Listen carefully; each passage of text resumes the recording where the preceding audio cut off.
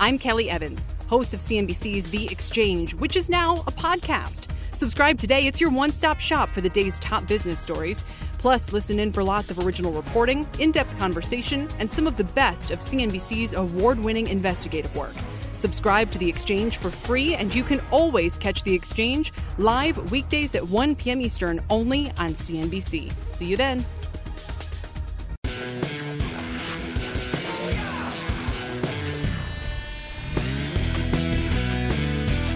All right, you've heard a little of what I think about Zuckerberg's testimony earlier today, and we're going to talk about that more later in the show. I will tell you that I am concerned that perhaps while he was apologetic and sorry, there can't be any more breaches, as I just said with Melissa. The American people are very forgiving to people who say they're sorry, and they're very forgiving to people who apologize. But they're not forgiving to people who make the same mistake over and over. So let's hope, my Travel Trust owns Facebook, this has got to be the last big breach, or else it's not going to be as friendly as it was today. But you know what? There's a lot of other things that happened today besides Mark Zuckerberg. And we got to do an old-fashioned mad money take on today's market. And I have to tell you, even though we watched the hearings all day, and they were fascinating. They were definitely fascinating. I know I was glued to it. But we now know what drives the stock market. It's not earnings. It's not the Fed off of a pretty hot inflation number this morning. It's not sector analysis or price-to-earnings ratios or presidential lawyers raided by the FBI or Zuckerberg's testimony.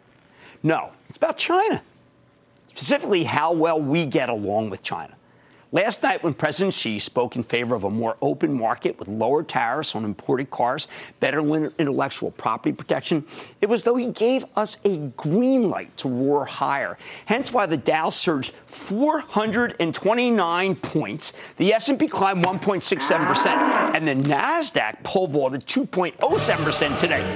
Hey, FANG was back too. Well, the market was strong all day. It picked up steam when our president tweeted, and I quote, "Very thankful for President Xi of China's kind words on tariffs and automobile barriers. Also, his enlightenment on intellectual property and technology transfers. We will make great progress together," end quote. There you go. Second leg of the rally. How did we get to this point? How did a rational speech from the Chinese president, who hasn't exactly been Mr. Free Trade, frankly, and a tweet from Trump, a guy who's often been outright antagonistic to China, despite always claiming to be great friends with their leader, combined to create such a combustibly positive tape? Simple. Nostalgia. Nostalgia for the halcyon days of 2017, when President Trump was on the higher stock price team, when he cared more about the S&P 500 than he did about the steel and aluminum industries. Now, in reality, Trump campaigned on taking a tougher line with China on trade. The idea they don't play fair and we need to teach them a lesson was the core of his campaign. He just put off doing anything about it until after he got the tax cuts passed. And I don't think by any means that Trump is done with the Chinese. The People's Republic has a tendency to promise one thing before doing the opposite, or finding some ways to circumvent their obligations. Still, investors hate the idea of a trade war. So the fact that we seem to have reached some kind of truce allowed buyers to go right back to what they were doing before the president rolled out his steel and aluminum tariffs. And that's how the stocks of Boeing and Caterpillar could lead the Dow today, rallying 3.8 and 3.5% respectively. You know what? These two have they've really become the piñatas of world trade. The companies that are perceived to have the most to lose from a closed-door policy by China, because they've done so well in the PRC. Now, I've defended both companies, you know that, as decent investments away from China, too, not just China. Demand for planes is so great that even if China were to switch all of its business to Airbus, not that there are a lot of Airbus planes around, it might not hurt Boeing's earnings per share for the next half dozen years. If China put a big tariff on Caterpillar's machines, it might be able to make up that business elsewhere. Still, anyone who says China doesn't matter to these manufacturers has clearly lost his mind. China is a cornucopia of business for these companies, so eventually numbers would have to go down and take the stocks with them. Now, it wasn't just Cat and Boeing, though. We have been worried that China might want to put a tariff on Apple iPhones, something that even as recently as Sunday night seemed like a possibility. Remember that? Remember how the market looked like it was going to be down and then took off? Now, it sure doesn't seem like it's possible after the peace breaking out between the two presidents. And therefore, Apple rallied a quick $3. Now it's only 10 points from its high. Intel's got plenty of Asian exposure. It folded 3.4%. Another green light because of Xi's olive branch. Many of the resource plays, after languishing for a bit, took off today, with the stock of Alcoa and Freeport, the winners, zooming 6.8% and 4.42% respectively. It was almost a happy days are here again celebration. And I feel that perhaps those who listened to the president's chief economic advisor, Larry Kudlow, when he came on Squawk on the Street yesterday and told you he was optimistic about the talks with China, he got it right. He made you money. Of course, today wasn't all about China. In the afternoon, it was all about Facebook. Specifically what we just talked about, Mark Zuckerberg's testimony on Capitol Hill, where senator after senator tried to pin him down in 5-minute intervals. Boy, you can really get a lot done in 5 minutes, can't you? Tried to get it, kind of wanted to know what he intended to do. It's not even easy to explain, frankly.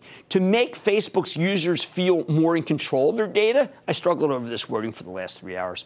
Now, I'm using that touchy-feely language because it wasn't like they tarred, feathered, or pilloried the guy on the way to a consensus that Facebook can't run ads anymore, that we have to, or they have to pay us to look at them. If anything, it was the opposite. That's why Facebook's stock was one of the best performers today, rallying 4.5% and then rallying further in the aftermarket as investors realized that perhaps CEO Mark Zuckerberg wasn't going to lose patience and blow up, as so many thought he would. Can you believe all it took for this stock to rally $7 was that for Mark to answer questions in a coherent, respectful way? Talk about a low bar. Imagine how much Facebook would have rallied if he could do a reasonable impersonation of a human being. Again, we had the same 2017 takeaway. As Facebook moves up, so does the rest of FANG. Amazon soared 30 points. Now, that was perhaps aided by a tweet-free day from the real Donald Trump. Maybe it takes respectful words from President Xi and the FBI assault on presidential lawyer Michael Cohen to take the president's mind off of Amazon? Or maybe, do you know that we had things that were brought to our house from Amazon Prime and they were stolen today. Do you think that's what happened with him? Could that be it? In front of the White House? Anyway, a whole bunch of brokers raised price targets for Netflix as they postulated that next week the online entertainment company could crush the numbers, particularly with international customers. And in a sign of how linked FANG really is, Alphabet jumped 16 points or 1.6%, even as Morgan Stanley questioned whether expenses were too high, suggesting that once again the artist formerly known as Google would miss its numbers. Aren't we getting tired of that? The other great performers of note, remember I anointed those cloud kings the other day? They've got more business they can handle. So Salesforce vaults 2%, Workday 2.6%, Red Hat 3.5%, Adobe up 2.5%, ServiceNow up 2.27%, and the star of the show, Splunk, up 3.86%. These stocks have truly come on as the replacements for FANG. And they would yield leadership that easily. Kind of interesting. So what happens now? As long as the two presidents make nice, I think we could have a couple days of peace until we get to earnings season, which starts on Friday with the banks. But peace has a price. We need the president to hold back on firing a whole bunch of people like the attorney general, the special prosecutor, the head of the FBI maybe, or else we're back in the Washington red-hot griddle with our portfolios, just like Z-Man was in the Senate and will be in the House tomorrow. Here's the bottom line. When we look at the world and the stock market, we have to recognize that what matters right now is that the president of China and the president of the United States get along, and there will be no war, trade or otherwise.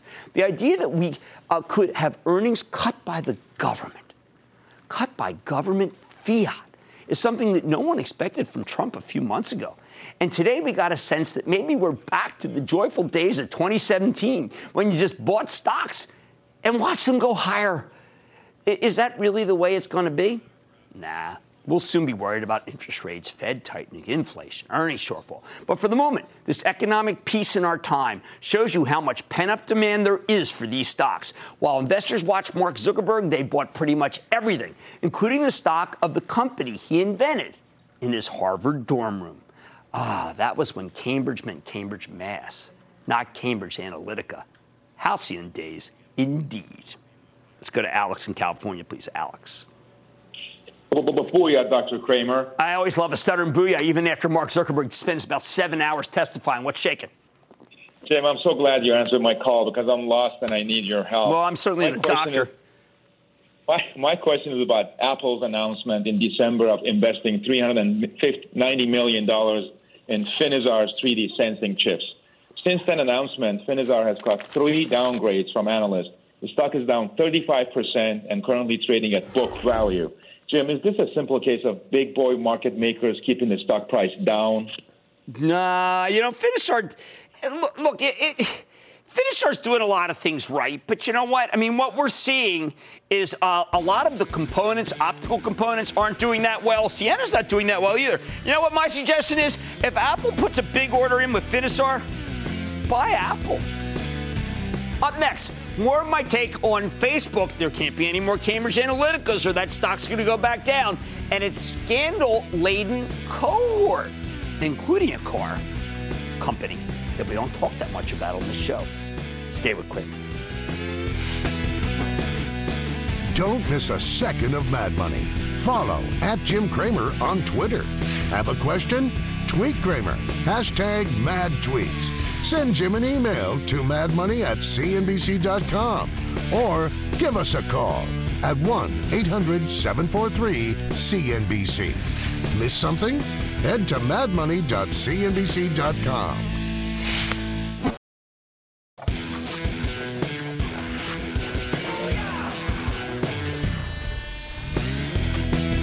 What do you do with a former market darling turned train wreck?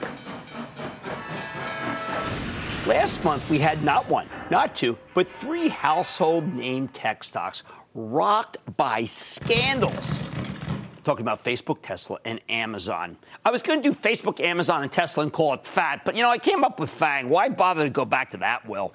With all three names rebounding nicely today, along with the rest of the market, with Facebook stocks soaring off a calm, collected Zuckerberg in front of the Senate. I don't know, I can't. How did he do that? He just sat like that all day. Really amazing. I think we need to conduct a damage assessment. Now, remember, Zook's back on the hot seat tomorrow, but you got to ask, can these three titans keep bouncing, or should you be afraid that they're going to get clobbered all over again when the era of good feelings passes? In case you've been living on a deserted island for the last month, Facebook had the Cambridge Analytica data harvesting blow-up, where a political consultant took data from millions of users without the permission in order to build voter profiles for targeted election advertising. Since then, thanks in part to management's I searched for it. How about moronic initial response? The whole thing has snowballed, raising serious questions about Facebook's business practices, to the point where CEO Mark Zuckerberg was grilled by the Senate earlier today. You don't ever want to be there. Someone may say he did a great job. Hey, memo. You never want to be in front of the Senate. That's why the stock's down 11% from where it was trading before the news broke in mid-March. It's been a loser. Charitable Trust owns it. I can say that. A week later, Tesla came under fire after a Tesla Model X driver died when his car crashed in a highway divider in Mountain View, California. The poor guy had Tesla's autopilot feature engaged at the time of the accident. Suddenly, we weren't just concerned about the autopilot. People started worrying about Tesla's financial position, its ability to meet its production targets, and its need for capital. Normally, Elon Musk is the Teflon CEO, but his stock has come down 4% since the autopilot accident, and it was a lot lower before the run over the past week. Even here, Tesla's off more than 15% from its January highs. As for Amazon, the story's simple. They got on the wrong side of President Trump. 2 weeks ago, Axios ran a story titled, and I quote, "Trump hates Amazon, not Facebook." Whatever. Which detailed the commander-in-chief's antipathy for the world's top retailer. Since then, Trump has actually lashed out at Amazon several times in his tweets. He's mad about their policies in collecting sales tax and their contract with the Postal Service and the way the company devastates brick-and-mortar retail. Mainly, though, he hates the Washington Post, which is owned by Amazon CEO Jeff Bezos. The stock is roughly 4% down since he started coming under fire from the White House and down 11% from its highs early in the year. I told you these are really not that great. I mean, there's so many stocks doing well at this point. So let's take them one by one, saving Facebook for last. We'll start with Amazon because it's the most clear-cut. Even though the company's facing intense criticism from the leader of the free world, I think the stock's a buy, plain and simple, and I intend to reiterate that tomorrow for those who belong to the Club of Action Alerts. First, with all due respect, something that Larry Kudlow taught me to say, with all due respect, the president should fire who's ever been telling him this stuff about Amazon, because they're obviously not as well-informed as they should be. Does Amazon pay sales tax? Yes, they started collecting state and local sales tax years ago. Does Amazon take advantage of the postal office? Service? No, the Postal Service turns a profit on their packages. In fact, the packages may be the only area where they're not hemorrhaging money. You raise prices for Amazon? I don't know. The president may despise Jeff Bezos. He may hate the Bezos-owned Washington Post with the fire of 1,000 suns. But at the end of the day, it's hard to see how this will impact Amazon's earnings. I've been thinking about this. I came up with something. The president is not a king.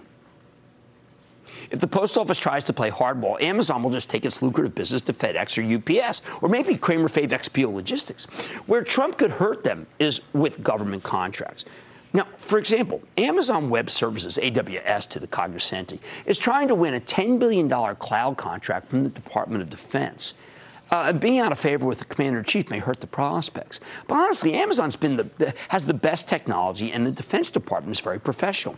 I think they'll make the decision on the merits, which includes some specifications only Amazon can meet. More important, most of Amazon's competitors don't have the security clearance necessary to win this kind of business. What's the president to do? Remember, not a king. Long story short, the punishment of Amazon stock doesn't fit the non-existent crime. This is not a real scandal. I think it's a buy into any additional weakness. How about Tesla? Now, their recent woes began on March 23rd with that fatal autopilot accident. First responders had a very hard time putting out the fire. The highway was shut down for 5 hours because when Tesla's batteries ignite, they turn into a blazing inferno. Now, there are questions about the battery technology. There are questions about whether the autopilot system caused the crash, especially since it came right on the heels of Uber's self-driving car fatality. The whole incident seems to strip Elon Musk of his usual Teflon status. A few days later, Moody's downgraded Tesla's credit rating. Then on March 29, Tesla announced a voluntary recall. They're pulling 123,000 Model S sedans because of a potential power steering issue. That's a stunning figure, given that Tesla's only sold about 200,000 cars in its entire existence. Elon Musk's response? Clever guy. On April Fool's Day, he sends out a joking tweet. Tesla goes bankrupt. Investors were not amused. Stock sold off another 5%. Now, the stock bounced back with a vengeance last week, gaining $50 from the close on Monday to the close on Friday, thanks to some better-than-feared production guidance and a reassurance that Tesla won't need to raise capital. However, this big however, the bears argue that this rebound was all about short covering, not honest to Betsy real buying. Where do I come down? Short term, if Tesla ends up needing to raise capital, and Goldman Sachs says they will, even as Musk says otherwise, then you'll get slammed if you own this thing. Now, long term, my friend Jim Stewart just published an incredibly positive review of the Model 3 in the New York Times. The stock ran up huge today with the Chinese president talking about lowering tariffs on American cars. Big win for Tesla. Nevertheless, I think it's too risky to bet on at the moment, and I'm always torn on this one. I mean, do I think the financials make any sense? No. But do I love the car? Yes. And a lot of times, if you love the car, you buy the stock, and I can't prevent people from doing something like that. Finally, how about Facebook? Did you see them? You know, they had a hearing today. The data handling scandal has painted a target on Facebook's back, which is why Mark Zuckerberg spent this afternoon getting raked over the coals by the Senate. Hey, tomorrow will be the House, right over the Kingsfords. The question here is how much of any of this will actually impact the numbers? Because at the end of the day, like Ralphie and The Sopranos, Facebook's a good earner. At these levels, the company sells for 22 times earnings, despite having a 26% long-term growth rate. We know a few advertisers have put a moratorium on the Facebook advertising, but according to Mark Zuckerberg, there hasn't been any meaningful change in user behavior, although expenses are going to go up because of all this problems. But if lawmakers decide to apply new regulations to Facebook's business, like, say, banning the sale of personal data, banning what I would regard as being the way that they use the personal data to help the advertiser. I think that's the best way to put it. Well, then it could hurt the numbers. Now, I think Zuckerberg really did handle himself quite well in front of the Senate. You know why? Because he showed humility. He apologized. He said he was sorry, and then after he said he was sorry, he apologized. And then, sure enough, after he apologized, he said he's sorry. That's what you do in front of the Senate. He may not have passed the Turing test, but he's got another chance to come across as human when he addresses the House of Representatives tomorrow. Look, I like that Facebook told us it's setting up they're doing an independent audit, but I want someone from the outside to come in. I think the stock is probably a bargain, but you can't buy this if you're, let's say, unless you're prepared for the fallout if the company disappoints when its earnings are reported in a couple of weeks, or something bad happens, like another Cambridge Analytica, and you can't handle the scrutiny that Zook's getting, not to mention the possibility that the government chooses to regulate the opt-in, opt-out requirements. By the way, that's the real crux of the situation. That's what you have to be following. The bottom line, looking at these three damaged tech titans, Amazon is obviously in the best shape, right? Just as an antagonist at the White House. Tesla, too risky for this guy. As for Facebook, look, my charitable trust owns it, okay? It's owned it forever. You got my permission to speculate on, but please be careful. There's a real chance Congress could take action to force the company to be more upfront about the way it takes your data and routinely, let's say, matches it with advertisers. And I say that because, believe me, if there's another big breach, well, it's not going to be enough for Zuckerberg just to say that's the business model. Stick with Cramer.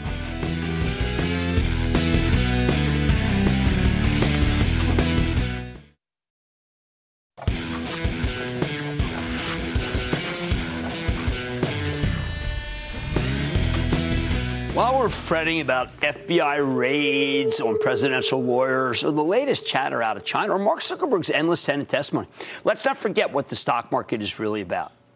It's about companies.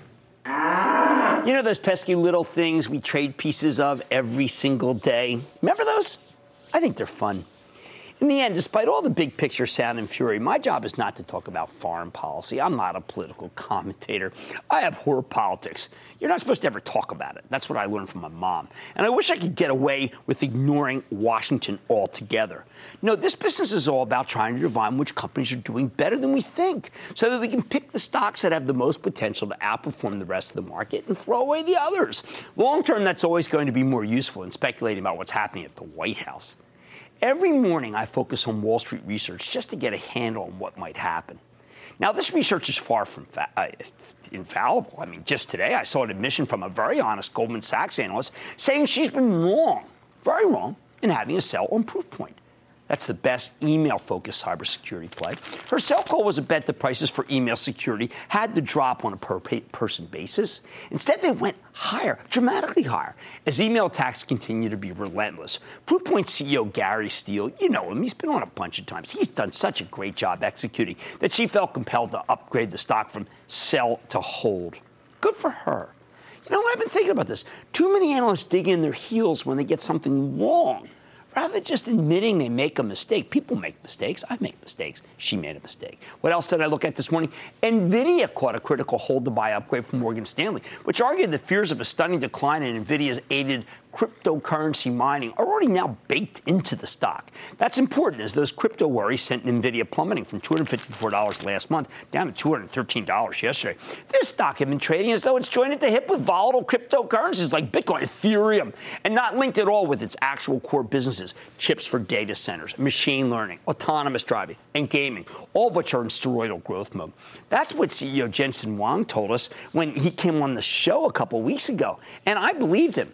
I guess Morgan Stanley agrees, and the upgrade boosted the stock nearly 6%. While we're at it, Morgan Stanley also upgraded a very forlorn Seagate, claiming the disk drive maker, far from being in permanent decline, is actually doing quite well. A champion for a stock desperately in need of one. In response, Seagate rallied 5% today. Next week, Netflix reports, and we've already seen a bunch of analysts raise their price targets in anticipation of better than expected international growth, as I mentioned earlier in the show. Of course, once they raise the bar, it becomes harder for Netflix to beat the numbers, but I can't really complain, as this FANG stock is up a total. It's just a total horse. It's the best of the group, up another 3% today. A couple of weeks ago, I told you that Ulta Beauty was ready to bottom. Today, we got some confirmation of that thesis when Piper Jaffray published a survey of teens who love the chain more than ever. Preferred to Sephora. Ulta vaults 4.2%. On top of that, one of the mangiest dogs in the Dow, ExxonMobil. Oh, just to say it makes me feel like it should go down. It caught an upgrade. Merrill Lynch, the thesis. Exxon trades like an oil when oil was much lower. So it deserves to go higher. So in other words, if you take a look at where oil prices were when Exxon was at this level before, they were dramatically lower. Exxon's strength can lift a ton of other stocks in the big oil patch. Big shoulders in that one, especially when it rallies almost 3%. That's a big move for Exxon. After the upgrades and downgrades, I need to process the chatter, including a fantastic piece from Stifel talking about how Nike just acquired an Israeli startup to do 3D body scanning. Nike's incredibly committed to winning customers by creating a more personalized style. Mark Parker, CEO, always stresses that. And the ability to scan your feet instantly can give them a major leg up here. I need these. I have a 10.5 left foot and a 9.5 right foot. I got to buy two pairs of Nikes. If I could use the three. Anyway, it's probably too much information. For all of this Chinese exposure, Nike's been one of the best performers in the Dow, even as it actually ended up going lower today. Finally, there's PayPal. Remember PayPal? Here's a company that's been battered by competition from Amazon, or just kind of faux competitions because they don't have anything in the market yet. It's been laid low by talk of losing its eBay business. But KeyBank tells us that PayPal's Venmo social payment service is more beloved by the younger generation than ever. So the stock rallies 2%. There, no Michael Cohen. No China battles, no Amazon tweets, no Federal Reserve, and a Zuckerberg-free zone. Just companies doing their thing, making money for themselves and for you, the shareholders. Amen, and stick with Cramer.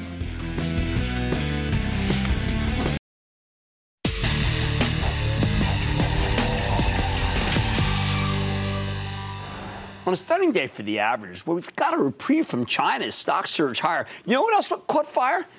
Oil. I've been telling you repeatedly we need to be more cautious on the fossil fuels in general, as there's a whole new generation of money managers who use all these companies as kind of the moral equivalent of tobacco. But there's no denying that crude oil is doing very well here as the Middle East heats up. For example, the Dow Industrials are still down nearly 8% from their highs in January, whereas the price of oil is down less than 5%, and its recent peak, and now moved up nicely today, gaining 3.3%. Now, when oil gets its groove back, the pin action also extends to other parts of the market. That's why tonight we're going off the charts with the help of Bob Lang, the founder of ExplosiveOptions.net, as well as being the brilliant technician, the three-man all-star team behind TheStreet.com's Trifecta Stocks newsletter. We're going to get a better read on the energy names that are actually working here. Now, you might think that with crude on the rise to the mid-60s, the big integrated oils would be in hog heaven, but that's not quite true.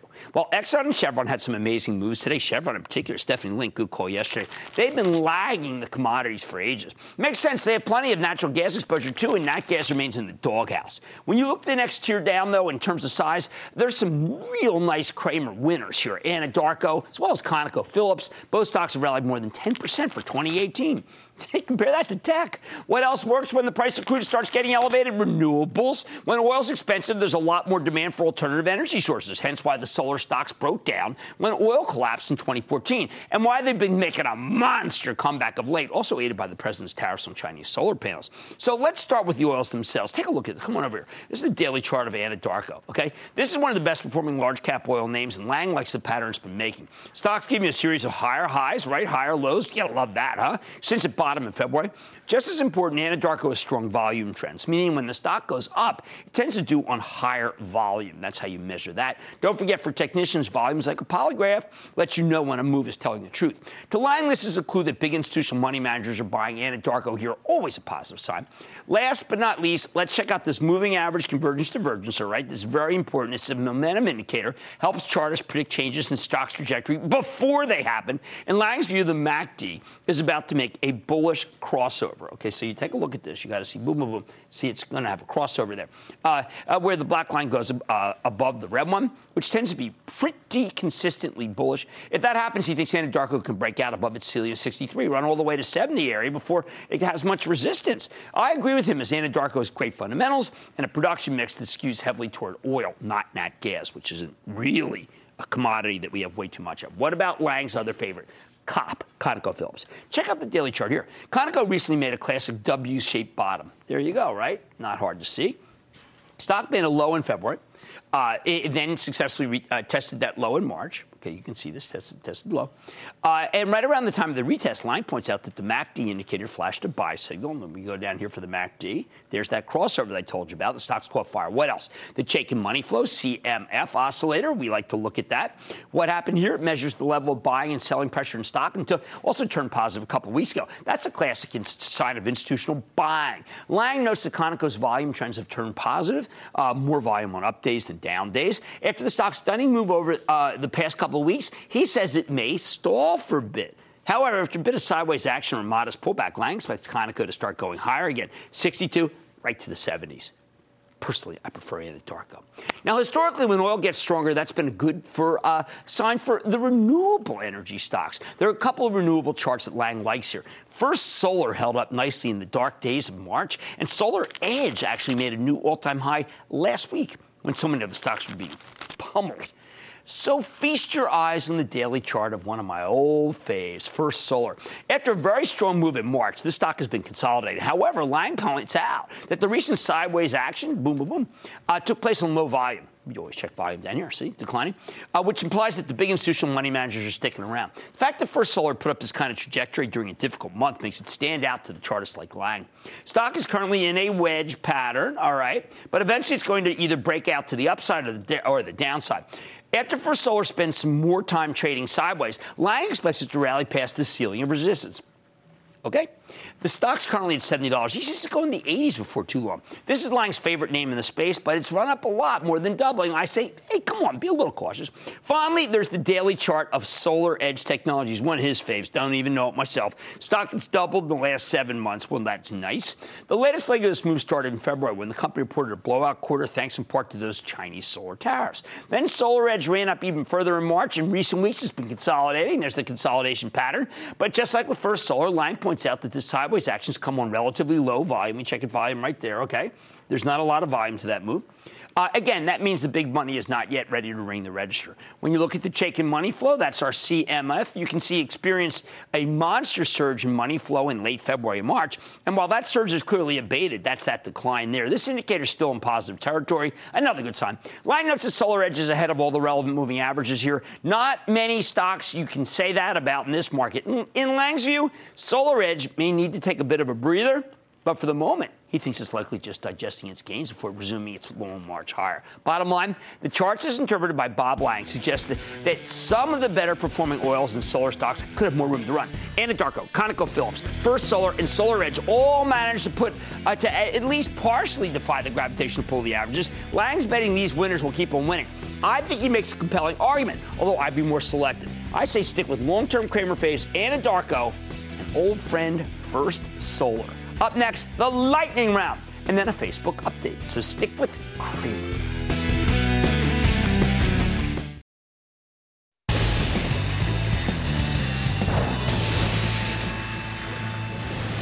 It is time. It's time for the lightning round. And then the lightning round is over. Are you ready? Skate down. It's time for the lightning round. Let's start with Jeff in Virginia. Jeff! Hi, Jim. It's been a few weeks since you discussed paychecks, and I was curious how you feel about it. Oh, more than ever. I think the thing was just, it was a good quarter. The company's conservative. I think it's a... There you go. Okay, let's go to Clyde in California. Clyde. Booyah. Booyah. I'm calling about Triple M. To what do you attribute the recent unusual weakness in the stock? The company gave an analyst conference. At the analyst conference, they indicated the month of March may not be as strong as people thought, and that was really pretty much all she wrote. Let's go to Obi in Illinois. Obi. Hi, Jim. Is Fitbit currently undervalued? No. Let's go to Nate in Washington. Nate. Booyah, Jim. Booyah. I recently started working for a company and they offer a 5% discount on their stock. I was wondering if I had your permission to take a small position in Granite Construction. No, you don't. I'd rather see you anyway in Martin Marietta Materials. I think that GVA is just okay. Hey, you know what? Let's go to Callum in Massachusetts. Callum. Hey, thanks for having me on, Jim. Thank you. Expo Logistics, I've had it in my portfolio. It's been doing well. I feel like the best times are behind me. Seller hold. No. My Chapel Trust told me keep hoping that it's going to go down. Brad Jacobs is the man. It won't go down. It's the last mile. It's everything. And that, ladies and gentlemen, is the conclusion of the lightning round. Okay. While we've been over here focusing on a stunning day in the markets, and it was, by the way, a glorious one, the intrepid Julia Borston's been sitting in that Mark Zuckerberg marathon testimony. So, Julia, what's the latest on Capitol Hill? Well, Jim, Mark Zuckerberg has been testifying for 4 hours, and in a testy exchange with Senator Kennedy, he just stressed that it's Facebook's users and not the company control that user data. Multiple senators also raised the question of regulation, asking Zuckerberg how he believes Facebook and the whole industry should be regulated. I'm not the type of person who thinks that all regulation is bad. So I think the internet is becoming increasingly important in people's lives, And I think we need to have a full conversation about what is the right regulation, not whether it should be or shouldn't be. Zuckerberg dismissed the idea that Facebook is a monopoly on social media, saying that the average American actually uses 8 different apps to communicate. He also said just moments ago that there's no indication that people have stopped using Facebook in the wake of this data scandal. Now, throughout the hearing, Zuckerberg has been very apologetic. He's taken responsibility, saying that Facebook did not do enough to protect users and their data. And he's outlined a number of ways in which Facebook is trying to change that and implement policies to make Facebook safer and protect against things like election interference. Back over to you. All right. Thank you so much for that update. Another day tomorrow in the House. A lot of hot seat. I've got to tell you, I thought that he did quite well for what it's worth. But you know what? In the end, he apologized, he showed humility, he was sorry, and that's pretty much the way it is in America. If you can do that, if you show humility, even if someone thinks that you did the wrong thing in this kind of situation, I think you're fine. What would I do with the stock? Most important, because that's why you come on the show. It's very simple. They cannot have another mistake. They simply cannot have another mistake. If they do, then what's going to happen is it's Senate. It's not going to be 5-minute intervals. It's going to be in front of the FTC. They're going to write exactly what has to be done, and it's going to involve you opting out or going in and make it really hard for them to make the kind of money that they used to make. And I'm not clear that they still can, even though my charitable trust owns it. The price-earnings multiple is way too low. I get a feeling that usually means that the earnings per share are going to have to come down and come down big. So get ready for some number cuts, because that's what's ahead. Like I said, there's always a bull market somewhere. I promise I'll find it just for you right here on Mad Money. I'm Jim Cramer, and I will see you tomorrow. I'm Kelly Evans, host of CNBC's The Exchange, which is now a podcast. Subscribe today. It's your one-stop shop for the day's top business stories. Plus, listen in for lots of original reporting, in-depth conversation, and some of the best of CNBC's award-winning investigative work. Subscribe to The Exchange for free, and you can always catch The Exchange live weekdays at 1 p.m. Eastern only on CNBC. See you then.